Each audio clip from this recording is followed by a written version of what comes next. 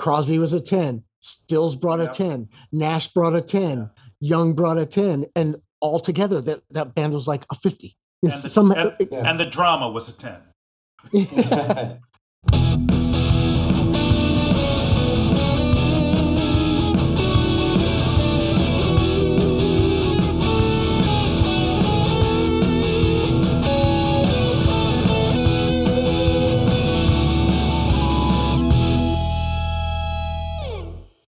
Hey, I'm Tommy.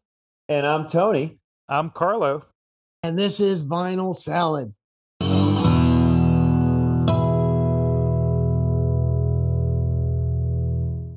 Let's hit the topic. So we thought supergroups. Some succeed, some fail, some we love, and some we laugh at. So let's talk supergroups. And I know that discussing this with Carlo to some degree this week, Carlo said, "Dudes, I'm coming in hot." He basically laid it out like, "Guys, get ready to defend yourselves because I'm coming in hot." So you want to start the storm, the supergroup storm, Carlo? The first time I really became conscious of this whole concept of a supergroup was with Tony. You remember Pete Frame's Rock Family Trees? I had a hunch you were going to go there. Yeah, I mean this. How do we describe Pete Frame's book? It was hand-drawn family trees. It was in a poster-sized book with, as you said, meticulously hand-drawn and written trees. So it might, for instance, there might be a page, Peter Frampton, and then there's a line drawn, and it goes back to the years and the members of Humble Pie, and it would trace back to members of bands that you'd never heard of, and you start to realize, like, wow, Frampton's band didn't just come out of nowhere. Bob Mayo didn't come from nowhere. Peter Frame is a British journalist. He wrote for Melody Maker, et cetera, et cetera. And Tony, we had a pullout of a Yardbirds family tree that appeared in some magazine. Trouser Press. There we go, Trouser Press. And from that long, extensive pullout, it was the Clapton family tree, and it was the whole history of the Yardbirds, and then you see Cream, and then you're really becoming very conscious of this idea of a supergroup. So that was really the first time I became aware of it. And wow, look at this. Ginger Baker and Jack Bruce came from Grand Bond Organization, and Clapton came from, as far as Cream, Clapton came from John Mayall, and before that the Yardbirds, etc. So I'm fascinated by the concept of supergroups, but I'm going to go right out, and I'm going to say maybe one of the top supergroups of all time, and I'm going to lead with them, and because they're not in the Rock Hall of Fame, which is a subject alone that ticks me off, and I'm going to go with Bad Company as really one of the great supergroups. Paul Rodgers from Free on lead vocals, Simon Kirke from Free on the drums, Mick Rouse from Mott the Hoople on guitar, and of course Boz Burrell from King Crimson. How good were their first couple albums, right? First off, how amazing is Paul Rodgers? The Voice, as he's called by so many. It's interesting, our previous podcast, we talked about Kiss. And I said, Ace was kind of very influenced by that Free sound. That early Bad Company it's like early Kiss, right? It's clean, it's dirty, and it's simple. So I want to lead with Bad Company as a phenomenal supergroup, and the fact that they're not in the Rock and Roll Hall, the fact that Paul Rodgers is not in the Rock and Roll Hall is absolutely unconscionable. I'm shocked that they're not in the Rock and Roll Hall of Fame. I pay no mind to the Rock and Roll Hall of Fame. I'm shocked, but I'm not surprised that they're not in the Hall of Fame. And people forget that they are a supergroup. I think that they were the first band signed by Swan Song when Led Zeppelin got its own label at Atlantic Records. And I think people kind of viewed them as kind of Led Zeppelin's band. I think Peter Grant also managed Bad Company, but people forget that Free was huge. They played the Isle of Wight. These guys were at their peak, albeit short-lived, when they disbanded. But I would agree. I think that Bad Company, people forget that it's a supergroup because I think that it's kind of, it's a group that I think that has long been underappreciated although a staple on classic AOR radio. Very underappreciated band. Underappreciated, I think, because they're not flashy. I mean, their style is very simple, right? I mean, Yeah, simple, clean, and that's dirty. four on the floor. Yep. Uh-huh. And that's good rock. Like nobody's gonna fight you there. That comes on the radio. Right. You're gonna stay with it. You're gonna keep listening to the Bad Company track. And speaking of supergroups, I mean, we'll get to one of my busts, The Firm, Yeah, with Jimmy Page. one of my And busts too. who does Jimmy Page call on for his lead vocalist, Paul Rogers? When Queen is looking for a replacement to tour, very post Freddie Mercury, who does Brian May call on? Paul Rogers. He's a Hall of Fame rock vocalist. Yeah, and it's interesting that you bring up The Firm because for every boom there are many busts. The Firm, circa 1985, 1986, to refresh everyone's memory. It was Paul Rogers, it was Jimmy Page, it was Tony Franklin on bass, Chris Slade, who later did a lot of work with AC/DC. To this day, I've tried to listen to them, and it just leaves me empty every time I try to listen to them. And it's because I think Jimmy Page is not there. I mean, it's been well documented that this was a vehicle to get Jimmy Page out of the doldrums, and I just think the guitar work is the part that bothers me the most. Paul Rogers could recite a phone book, and I think it's amazing. Yeah, I mean, when you listen to the song "Radioactive," which is a single, I mean, it's not a memorable track, but I find myself honing in on Paul's vocals and less so what I think is a very feeble lead by Jimmy on that track. Yeah, the thing of The Firm, and I didn't pay too much attention to that band because part of my problem with supergroups to begin with is I don't like when it feels like they were inorganically formed. This just seemed like a record label forming a band, and it just seemed like corporate rock at its worst, and AOR in the worst definition of AOR. But you've got the heritage there. It's free. Bad Company, the Yardbirds, Zeppelin, Whitesnake, Uriah Heep, Manfred Mann, AC/DC. But The Firm just is probably the worst of those bands that I've just mentioned. Yeah. So some was not equal to its historical parts. And speaking of rock family trees and Peter Frame, I think the one musician that made us appreciate what a family tree was and what a supergroup was has to be Eric Clapton. Yeah. Given the fact that I think he has his name next to at least 3 supergroups: Cream, Blind Faith, and I think the one that's the true supergroup, I think, that actually put out something that was amazing, Derek and the Dominoes. I mean, Cream, yes, a supergroup, but I don't want to get too technical, but I mean, how many albums did the Graham Bond organization sell? Let's be real. I don't think anyone in the United States knew who Ginger Baker or Jack Bruce was, but Cream is considered a supergroup. I think it's because they were just what they really were a power trio who were well-respected musicians. In London, yes. In London. Blind Faith, certainly a supergroup. But again, one album and then it kind of sputtered. Stevie Winwood, Ginger Baker, Eric and Rick Brecht from Family.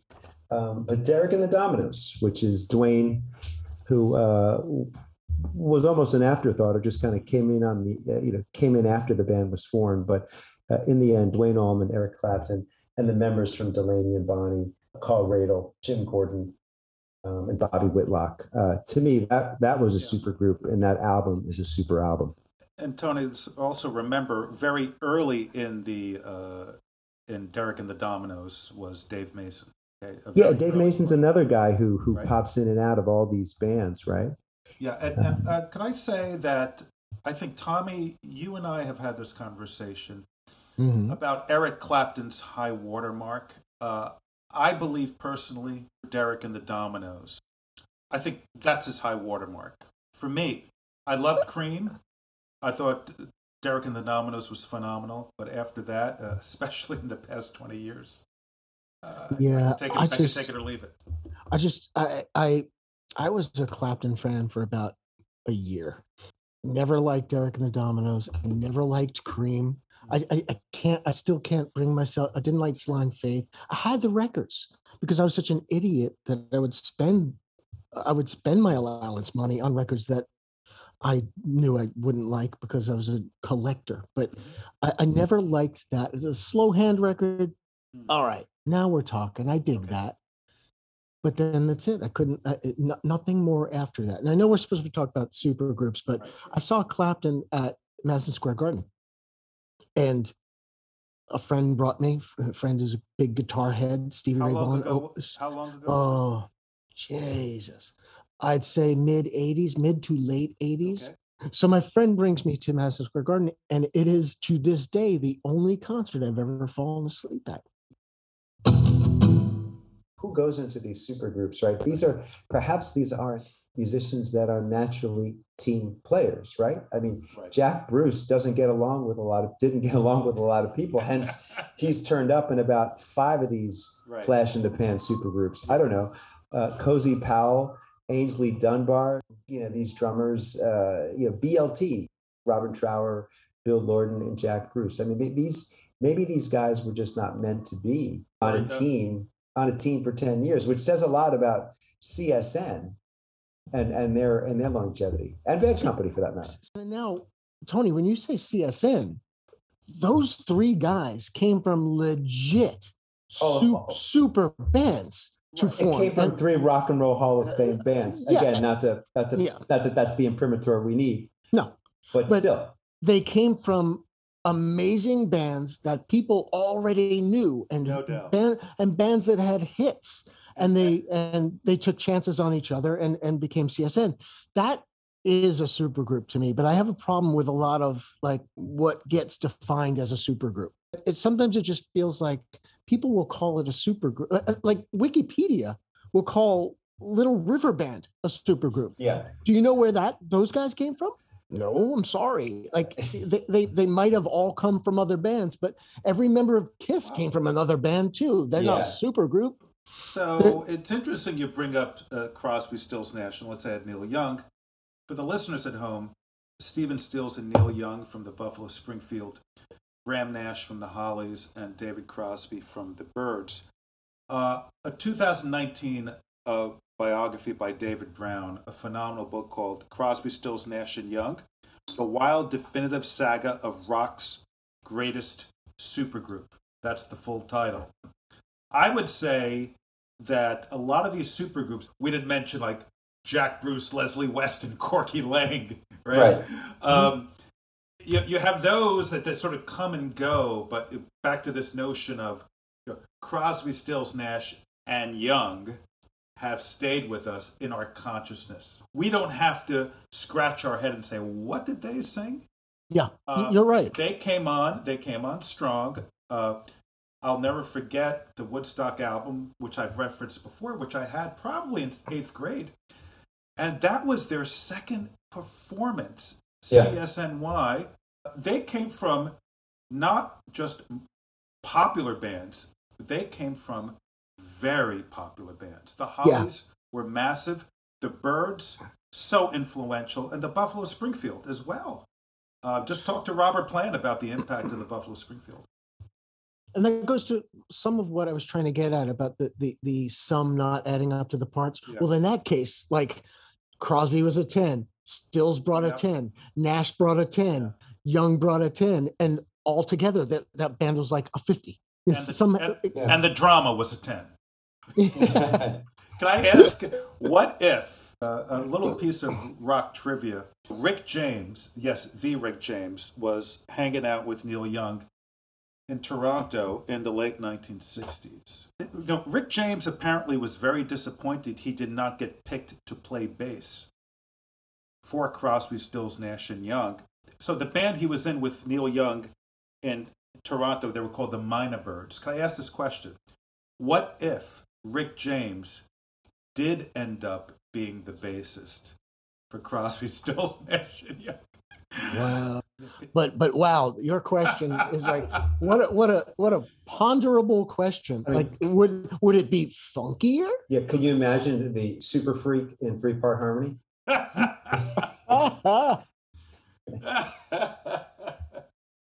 So I think we agree then on Crosby, Stills, Nash and Young. Yeah, probably the best. Yeah. Because and for the reasons being, they all came from mega hot groups. Yeah. And they became a mega hot group, and it wasn't formed inorganically. Yeah. Give you an example of guys that did take a risk and for whatever reason is overlooked as a supergroup, probably because there's a certain modesty associated with their success. But the Faces, when you think of the Small Faces, where Ian McLagan, Ronnie Lane, and Kenny Jones came from, and then the Jeff Beck group, where Ronnie Wood and Rod Stewart came from. Both of those bands were, successful in England, but not really huge acts, but definitely well respected, well appreciated. But when they came together to form the Faces, they left their bands, right? Rod Stewart was a young singer and left the Jeff Beck group. That was a big deal. He took a risk. Ronnie Wood too. Ronnie Wood was a young, rhythm, lead guitarist, slide guitarist, but he had to play rhythm and bass for Jeff Beck, right? Took a risk. They became something of a supergroup, even though we don't kind of put them in the same category as like a Cream, for example. At least the press doesn't. And Tony, so long as we're talking about modesty, I think we have to talk about one of the greatest supergroups in the history of music. And that, of course, is Emerson, Lake and Palmer. You got the joke about the modesty, right? Somebody hit the prog switch. Somebody hit the prog alarm. Let me just say, there's gonna be a little something here for everyone. I said I'm coming. I doubt it. I'm coming to this with daggers, right? Carl Palmer, talk about a supergroup. He was 16. He went professional. He was backing up. Check out this band, Chris Farlow. Do you remember him? No. Chris Farley? Yeah, he was the guy at Saturday Night Live. He was so fun. Nobody emoted like Chris Farley. Chris Farlow, he had a big hit. He did the Stones' Out of Time. So little known fact that Mick Jagger was producing a band in England in the mid to late 60s called Chris Farlow and the Thunderbirds. A young drummer, 16 years old, Carl Palmer, and a very young guitarist by the name of Albert Lee. So Carl Palmer went there, and then he went to Atomic Rooster. Before that, he was in the Crazy World of Arthur Brown. These were bands that had a lot of cachet in London. But the guy who had the most cachet, and by the way, Greg Lake, of course, came out of King Crimson. The one album he did with King Crimson was In the Court of the Crimson King.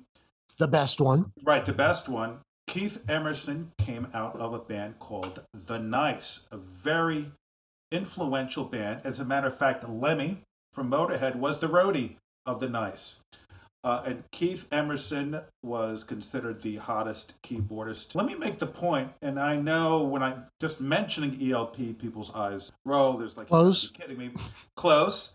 I will say this about Emerson, Lake and Palmer. By the way, platinum. I'm going to give these guys credit for saying, screw 2 minutes and 59 seconds. We're going to go out there, and we're going to put on a show, and we're going to play Cal Jam, right? On the same bill in 1974 with Deep Purple and Black Sabbath. And we're going to have Keith Emerson suspend his Steinway 50 feet in the air, right? And we're going to have Carl Palmer do a massive drum solo. And Keith Emerson on stage in some of his concerts, he's getting daggers and throwing them into a Hammond organ. I would say, you know what? ELP was punk rock before punk rock, all right? And I know that's a controversial statement, but if you look at ELP at the Isle of Wight, you look at them at Cal Jam, these guys were crushing it, and they didn't give a rat's ass. Hey, sorry, 2 minutes and 59 seconds, we're going to play our stuff. And you know what? Platinum.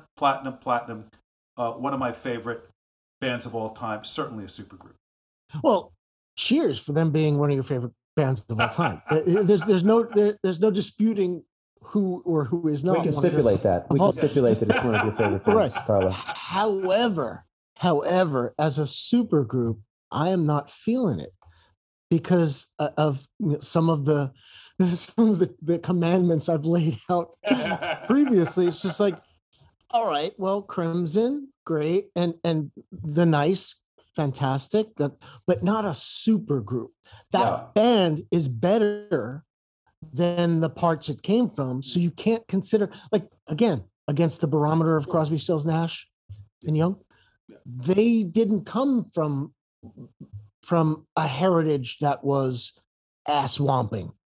They came from different bands that did all right, and they became better for themselves. So Tommy, you're categorizing them as far as a supergroup in as much as Cream was a supergroup, right? In the sense that no one really knew in America who the heck Jack Bruce or Ginger Baker was, but everyone in the London scene did. You know, same with, I would say, ELP. And what bothers me is when all the punk rockers, all these documentaries of punk rock that came out in the last 10, 15 years, and they all take these stabs at prog rock, and they always show a picture of Jethro Tull and ELP. You know what? I'm sorry. I give these prog rockers, yes, ELP credit for just taking things out of 2 minutes and 59 seconds and just letting it loose and expanding your mind. And so, but that's what punk was about. But dude, that's what punk was about. It was like a response to over articulated notation and the 11.5 minute song. Like, now we could play 3 chords that we could figure out for ourselves and play it in 1:20. But that's what it was about. So of course they were going to lash out at what was on the charts at the time. Right. And I cannot and will not consider ELP punk rock. Like, they might have had an attitude. I'm saying it tongue in cheek. Yeah, Carlo, I here's what I would say if you want to talk supergroup and you want to get your prog fill. I would actually say Carl Palmer's next trade. Sure. With Asia, along with John Wetton from King Crimson and the Yes, and Jeffrey Downs from the Buggles. From the Buggles. That to me, feels more like a supergroup. And of course, as a group, they, their first album achieved ridiculous success. I don't know I don't know if I was a big fan. One thing I will say, when Keith Emerson died, I did not appreciate that he was basically considered the Jimi Hendrix of the keyboard. And I saw that video from Cal Jam, absolutely mind-blowing and amazing, and just kind of viewed him in an entirely different light, in a real kind of mavericky and iconoclastic light. Probably because I was never really a fan of ELP. Tony, but to see that, I kind of get what you're saying, but I'm gonna stay by Tommy's side and say ELP itself is not a supergroup. I guess this also would be considered a legitimate supergroup if you just look at their individual bios, right? But I guess at some point we have to talk about the Traveling Wilburys. Yeah. If we follow my commandments, that one is okay. It abides by my commandments because, all right, those guys weren't taking risks. They were all bulletproof stars. Right. But at the same time, it didn't feel inorganic. It didn't feel like some record label exec said, sure, hey, it'd be really cool if you guys got together. They were into it. They bought into those personalities. They were buddies. Yeah. You can tell by the writing. I think that's just it. I think that they actually weren't going through the motions. Can I be honest? My feelings towards the Wilburys. No, lie to us, Carlo. I enjoyed them very much. I always felt Jeff Lynne was the weak link, the interloper. I felt it back then. I no longer feel that way. I know how respected he is, and he's very close with George Harrison. But I just felt he was lucky to be in that one. Yeah, to me, it felt very much like which of these things is not like the other. If he were just a producer in the background, and maybe let's just say they brought in, I don't know, Roger McGuinn. Right. Tony, it's funny. My notes here say, actually, so after Roy Orbison passed away, I wish they would have replaced him. Here are my 2 candidates, Roger McGuinn or Jerry Garcia. I think Jerry would have been interesting. But I always and the reason my issue with Jeff Lynne, George Harrison's comeback, right? With I Got My Mind Set on You. That was all Jeff Lynne produced.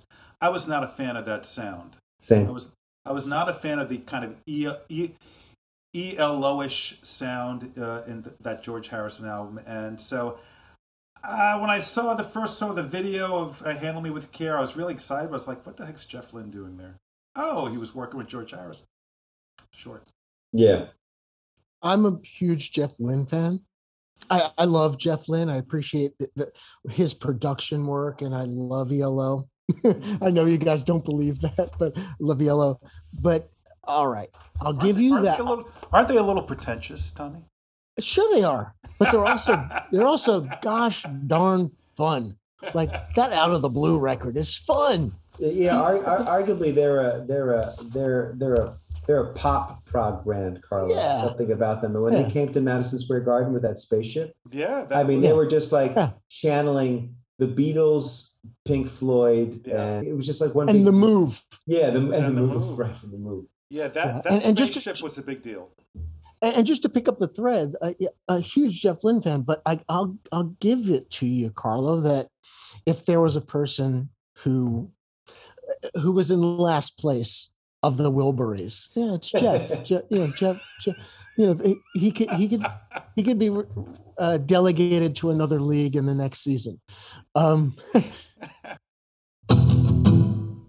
gonna get a chance to confuse everybody with the super groups that I wanted to talk about, but something should be said about the accidental supergroup. December 4th, 1956.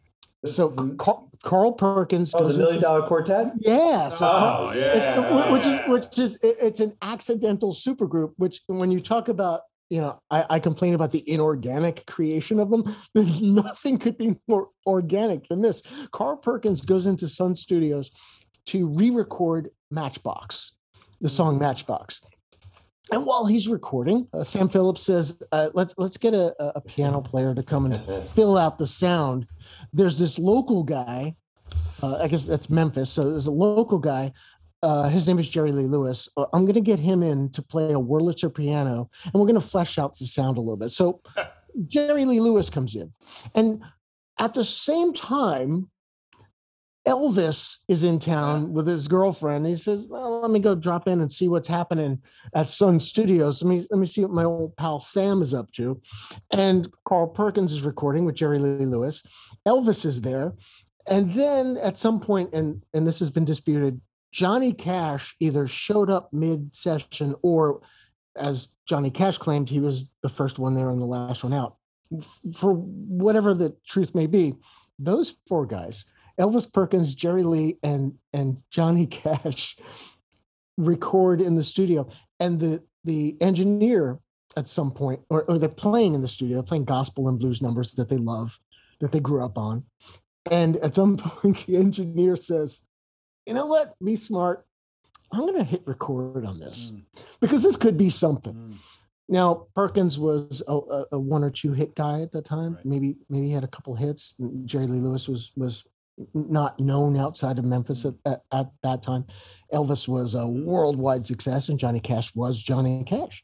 That stuff got recorded, and then 56 in the early 80s, it gets released as an album called The $1 Million Quartet. Sure, that is the first. I think that's the first real supergroup, and it was accidental. Yep. But is it a supergroup if not all of them are really? I know. One of my rules. Yeah, Jerry Lee. But yeah. Retrospectively, it's a supergroup. Yeah. Well, okay. So in '81, when the record was released in Europe, that's a effing supergroup, man. So there you go. That would be in the supergroup pioneering category. Yeah. Special category. Do you want to extol the virtues of a power station? I can't do that. I just can't. Well, extol the virtues. I mean, I think that they came out and were able to. They were there during the New Wave era. I think that was the one supergroup that I can certainly think of with Andy Taylor and John Taylor. Tony Thompson from Chic. from Chic on drums, and of course Robert Palmer on the heels of belated career success and like Boffo career success.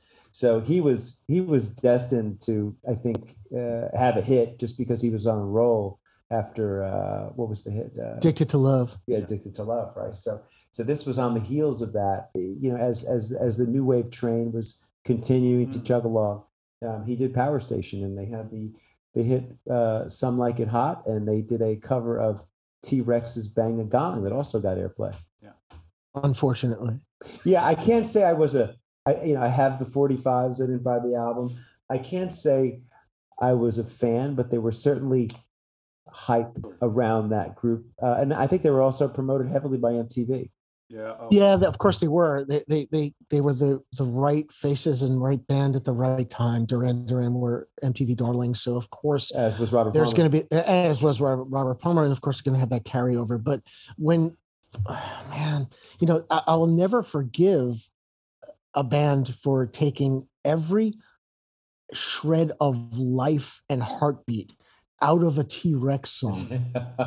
T-Rex, we've spoken about my love for T-Rex, and specifically the album that this song comes from, and this song, and my goodness, to appreciate a song enough to do a cover, but not appreciate what makes that song good, and just flatten it. And like, you know what we're gonna do? We're gonna do a 17-year-old high school cover band version of Bang a Gong. F you guys. Horrible version. I think that's a topic. That's a topic for a separate podcast, which is disappointing covers. Well, we're there. I actually like Andy Taylor's riffs at the beginning of the song, actually. Bang a Gong? Yeah, I think he has some nice little riffs. But... See, now I have to put it in the soundtrack on podcast on Spotify. Christ. Well, I guess it's going to take the place of all the CSNY songs that we can't put on our Spotify soundtrack tonight. It brings me to one of my supergroups. Fantastic. And this is a supergroup to me. You guys, by your standards, by my standards, but also will acknowledge the fact that a side project shouldn't really be considered a supergroup. If it's a side project, I really feel, but I'm going to break my own commandment right now, actually, with a couple of these groups I want to mention. But there's a group called Baseball Project. Don't know if you know them. Don't know. Okay, so Baseball Project is Peter Buck from REM. Oh, okay. Scott McCaughey from Young Fresh Fellows, Steve Wynn from Dream Syndicate, and Linda Pittman, the drummer from Filthy Friends. Now, this group got together organically out of a love of baseball. It's called the Baseball Project. And all of the songs are very, very smartly written songs and very well played songs about baseball, about historical players, about specific teams. There's one song in particular called Box Scores that hooked me. These are really, this is not a novelty group. So it's Buck, McCaughey, Wynn, and Pittman, and the lyrics are baseball's Highway 61 revisited. I know I'm putting them up on Mount Rushmore here, but Baseball Project will be on the soundtrack, the Spotify soundtrack. I love that group. Obviously, it's a side project for all of the members, but yeah. So Baseball Project, y'all. Tommy, you have another candidate for supergroup? There's a couple. I feel like this is a supergroup for a niche crowd of aging punk rockers like myself. The Lords of the New Church. In 81, that debut record came out, and it hit me like a ton of bricks. Now, Stiv Bators, lead singers from Dead Boys, Brian James from The Damned, Dave Traguna from Sham 69, and Nick Turner from the Barracudas, all legit punk rock bands. Now, the Barracudas was an English surf rock band. You get your brain around that one. That's awesome. But Dead Boys, Damned, Sham 69, the Barracudas. And Lords of the New Church, that debut record, I have the actually have the dagger from the cover of the original album tattooed on my arm. I love that record. Insanely good band. And as far as punk rock supergroups go, that's that they're on the Mount Rushmore, as Tony would say.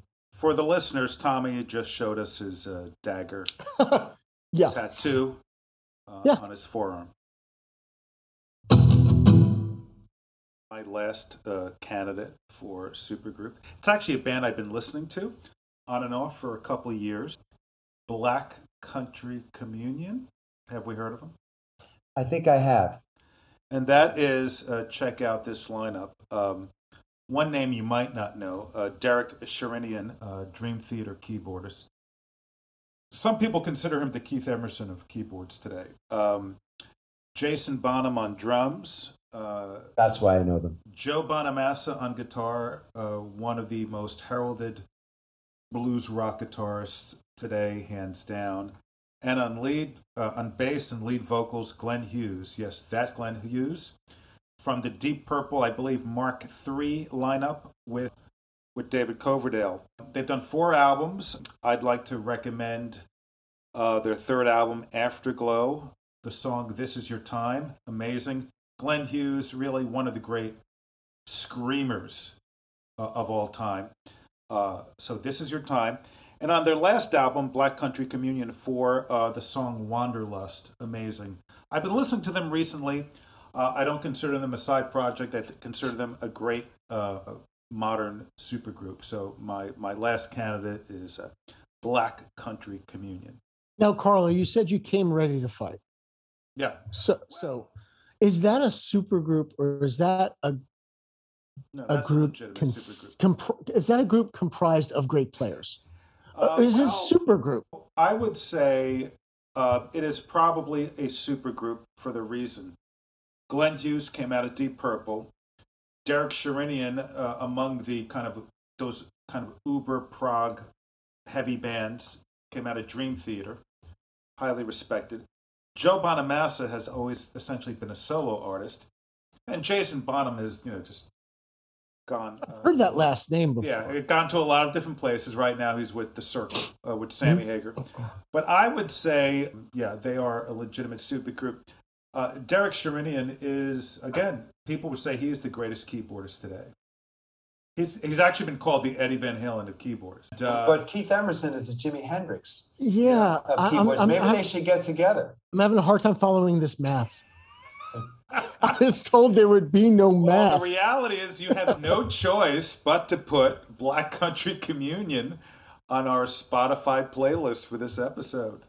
And I would recommend This Is Your Time or Wanderlust. We got it. Just for Glenn Hughes, man. Glenn Hughes is just a great screamer. Up there with Steven Tyler.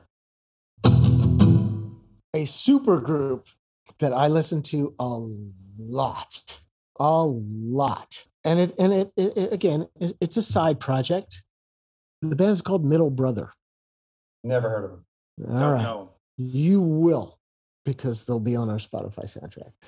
But it's John J. McCauley from Deer Tick, Taylor Goldsmith from Dawes, and Matt Vasquez from Delta Spirit. Now, this is a case where I love all 3 of those bands. I love Deer Tick, Dawes, and Delta Spirit a lot. Now, this band formed and released one album called Middle Brother. And the way they got me, the way they caught my attention was just randomly on, I guess, the way Spotify has that Discover Weekly playlist that they offer you. Like, hey, if you like this, our algorithm tells us that you would like this. Middle Brothers version of Portland came up. Portland is a never released replacement song.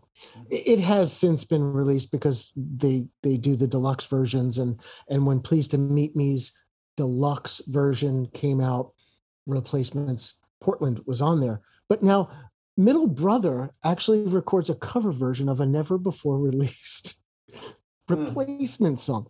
And the song itself is loaded with all those great Westerbergian couplets, because the man is a genius and is probably the second best American songwriter we know. But so the song opens, shared a cigarette for breakfast, shared a pack of lies for lunch. Great band, solid soul, one-off album that is listenable from top to bottom. Tommy, could you recite that line, that couplet again? It's shared a cigarette for breakfast, shared an airplane ride for lunch. That's like Merle Haggard. You have one more? I know you have one more in you. I got one more in me, and this probably stays truer to my commandments of the supergroup, in that everybody came from an amazing place, and it was organically devised. Nick Cave and the Bad Seeds, guys. Like Nick Cave and Mick Harvey came from Birthday Party, a legit punk Australian punk band, absolutely.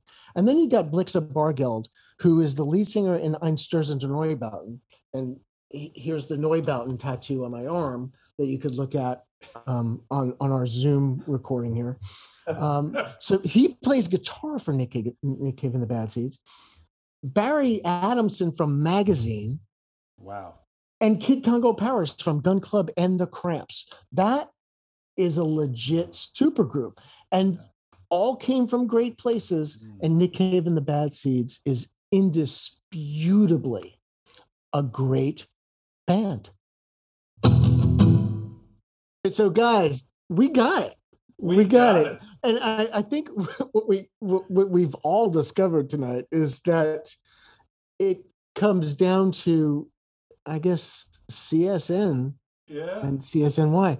Like they win the bracket. I think they win the bracket. Yeah, they might not be our favorite band, but as far as supergroups go, where they came from, their pedigree, as Tony would say, their heritage, the risk that they brought to CSN and CSNY, and the success that they then had, like that is the legit supergroup. Yeah. I mean, I think if I have to go 1, 2, 3, I would give the silver to Bad Company. Yeah. And I think I would give I'm tempted to give the bronze to the Faces.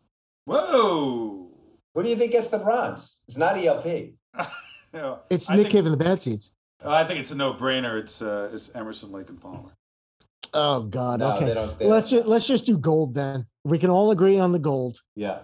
CSN/CSNY. Yeah. And it's a group that unfortunately cannot be included in our Spotify soundtrack. Neil, work it out, man. God. I know. That's a bummer. Let's get your music on Spotify, man. I respect you, but people want to hear it, and that's how they hear it these days. Hey, thanks everybody for listening. And don't forget, you can go to Spotify to hear the playlist for this podcast episode. All the songs that we talked about, except, of course, any songs by Neil Young. And if you enjoyed us, tell your friends, tell your family. Follow us on Instagram and Facebook at Vinyl Salad. Thank you, everybody. Thanks. Thank you.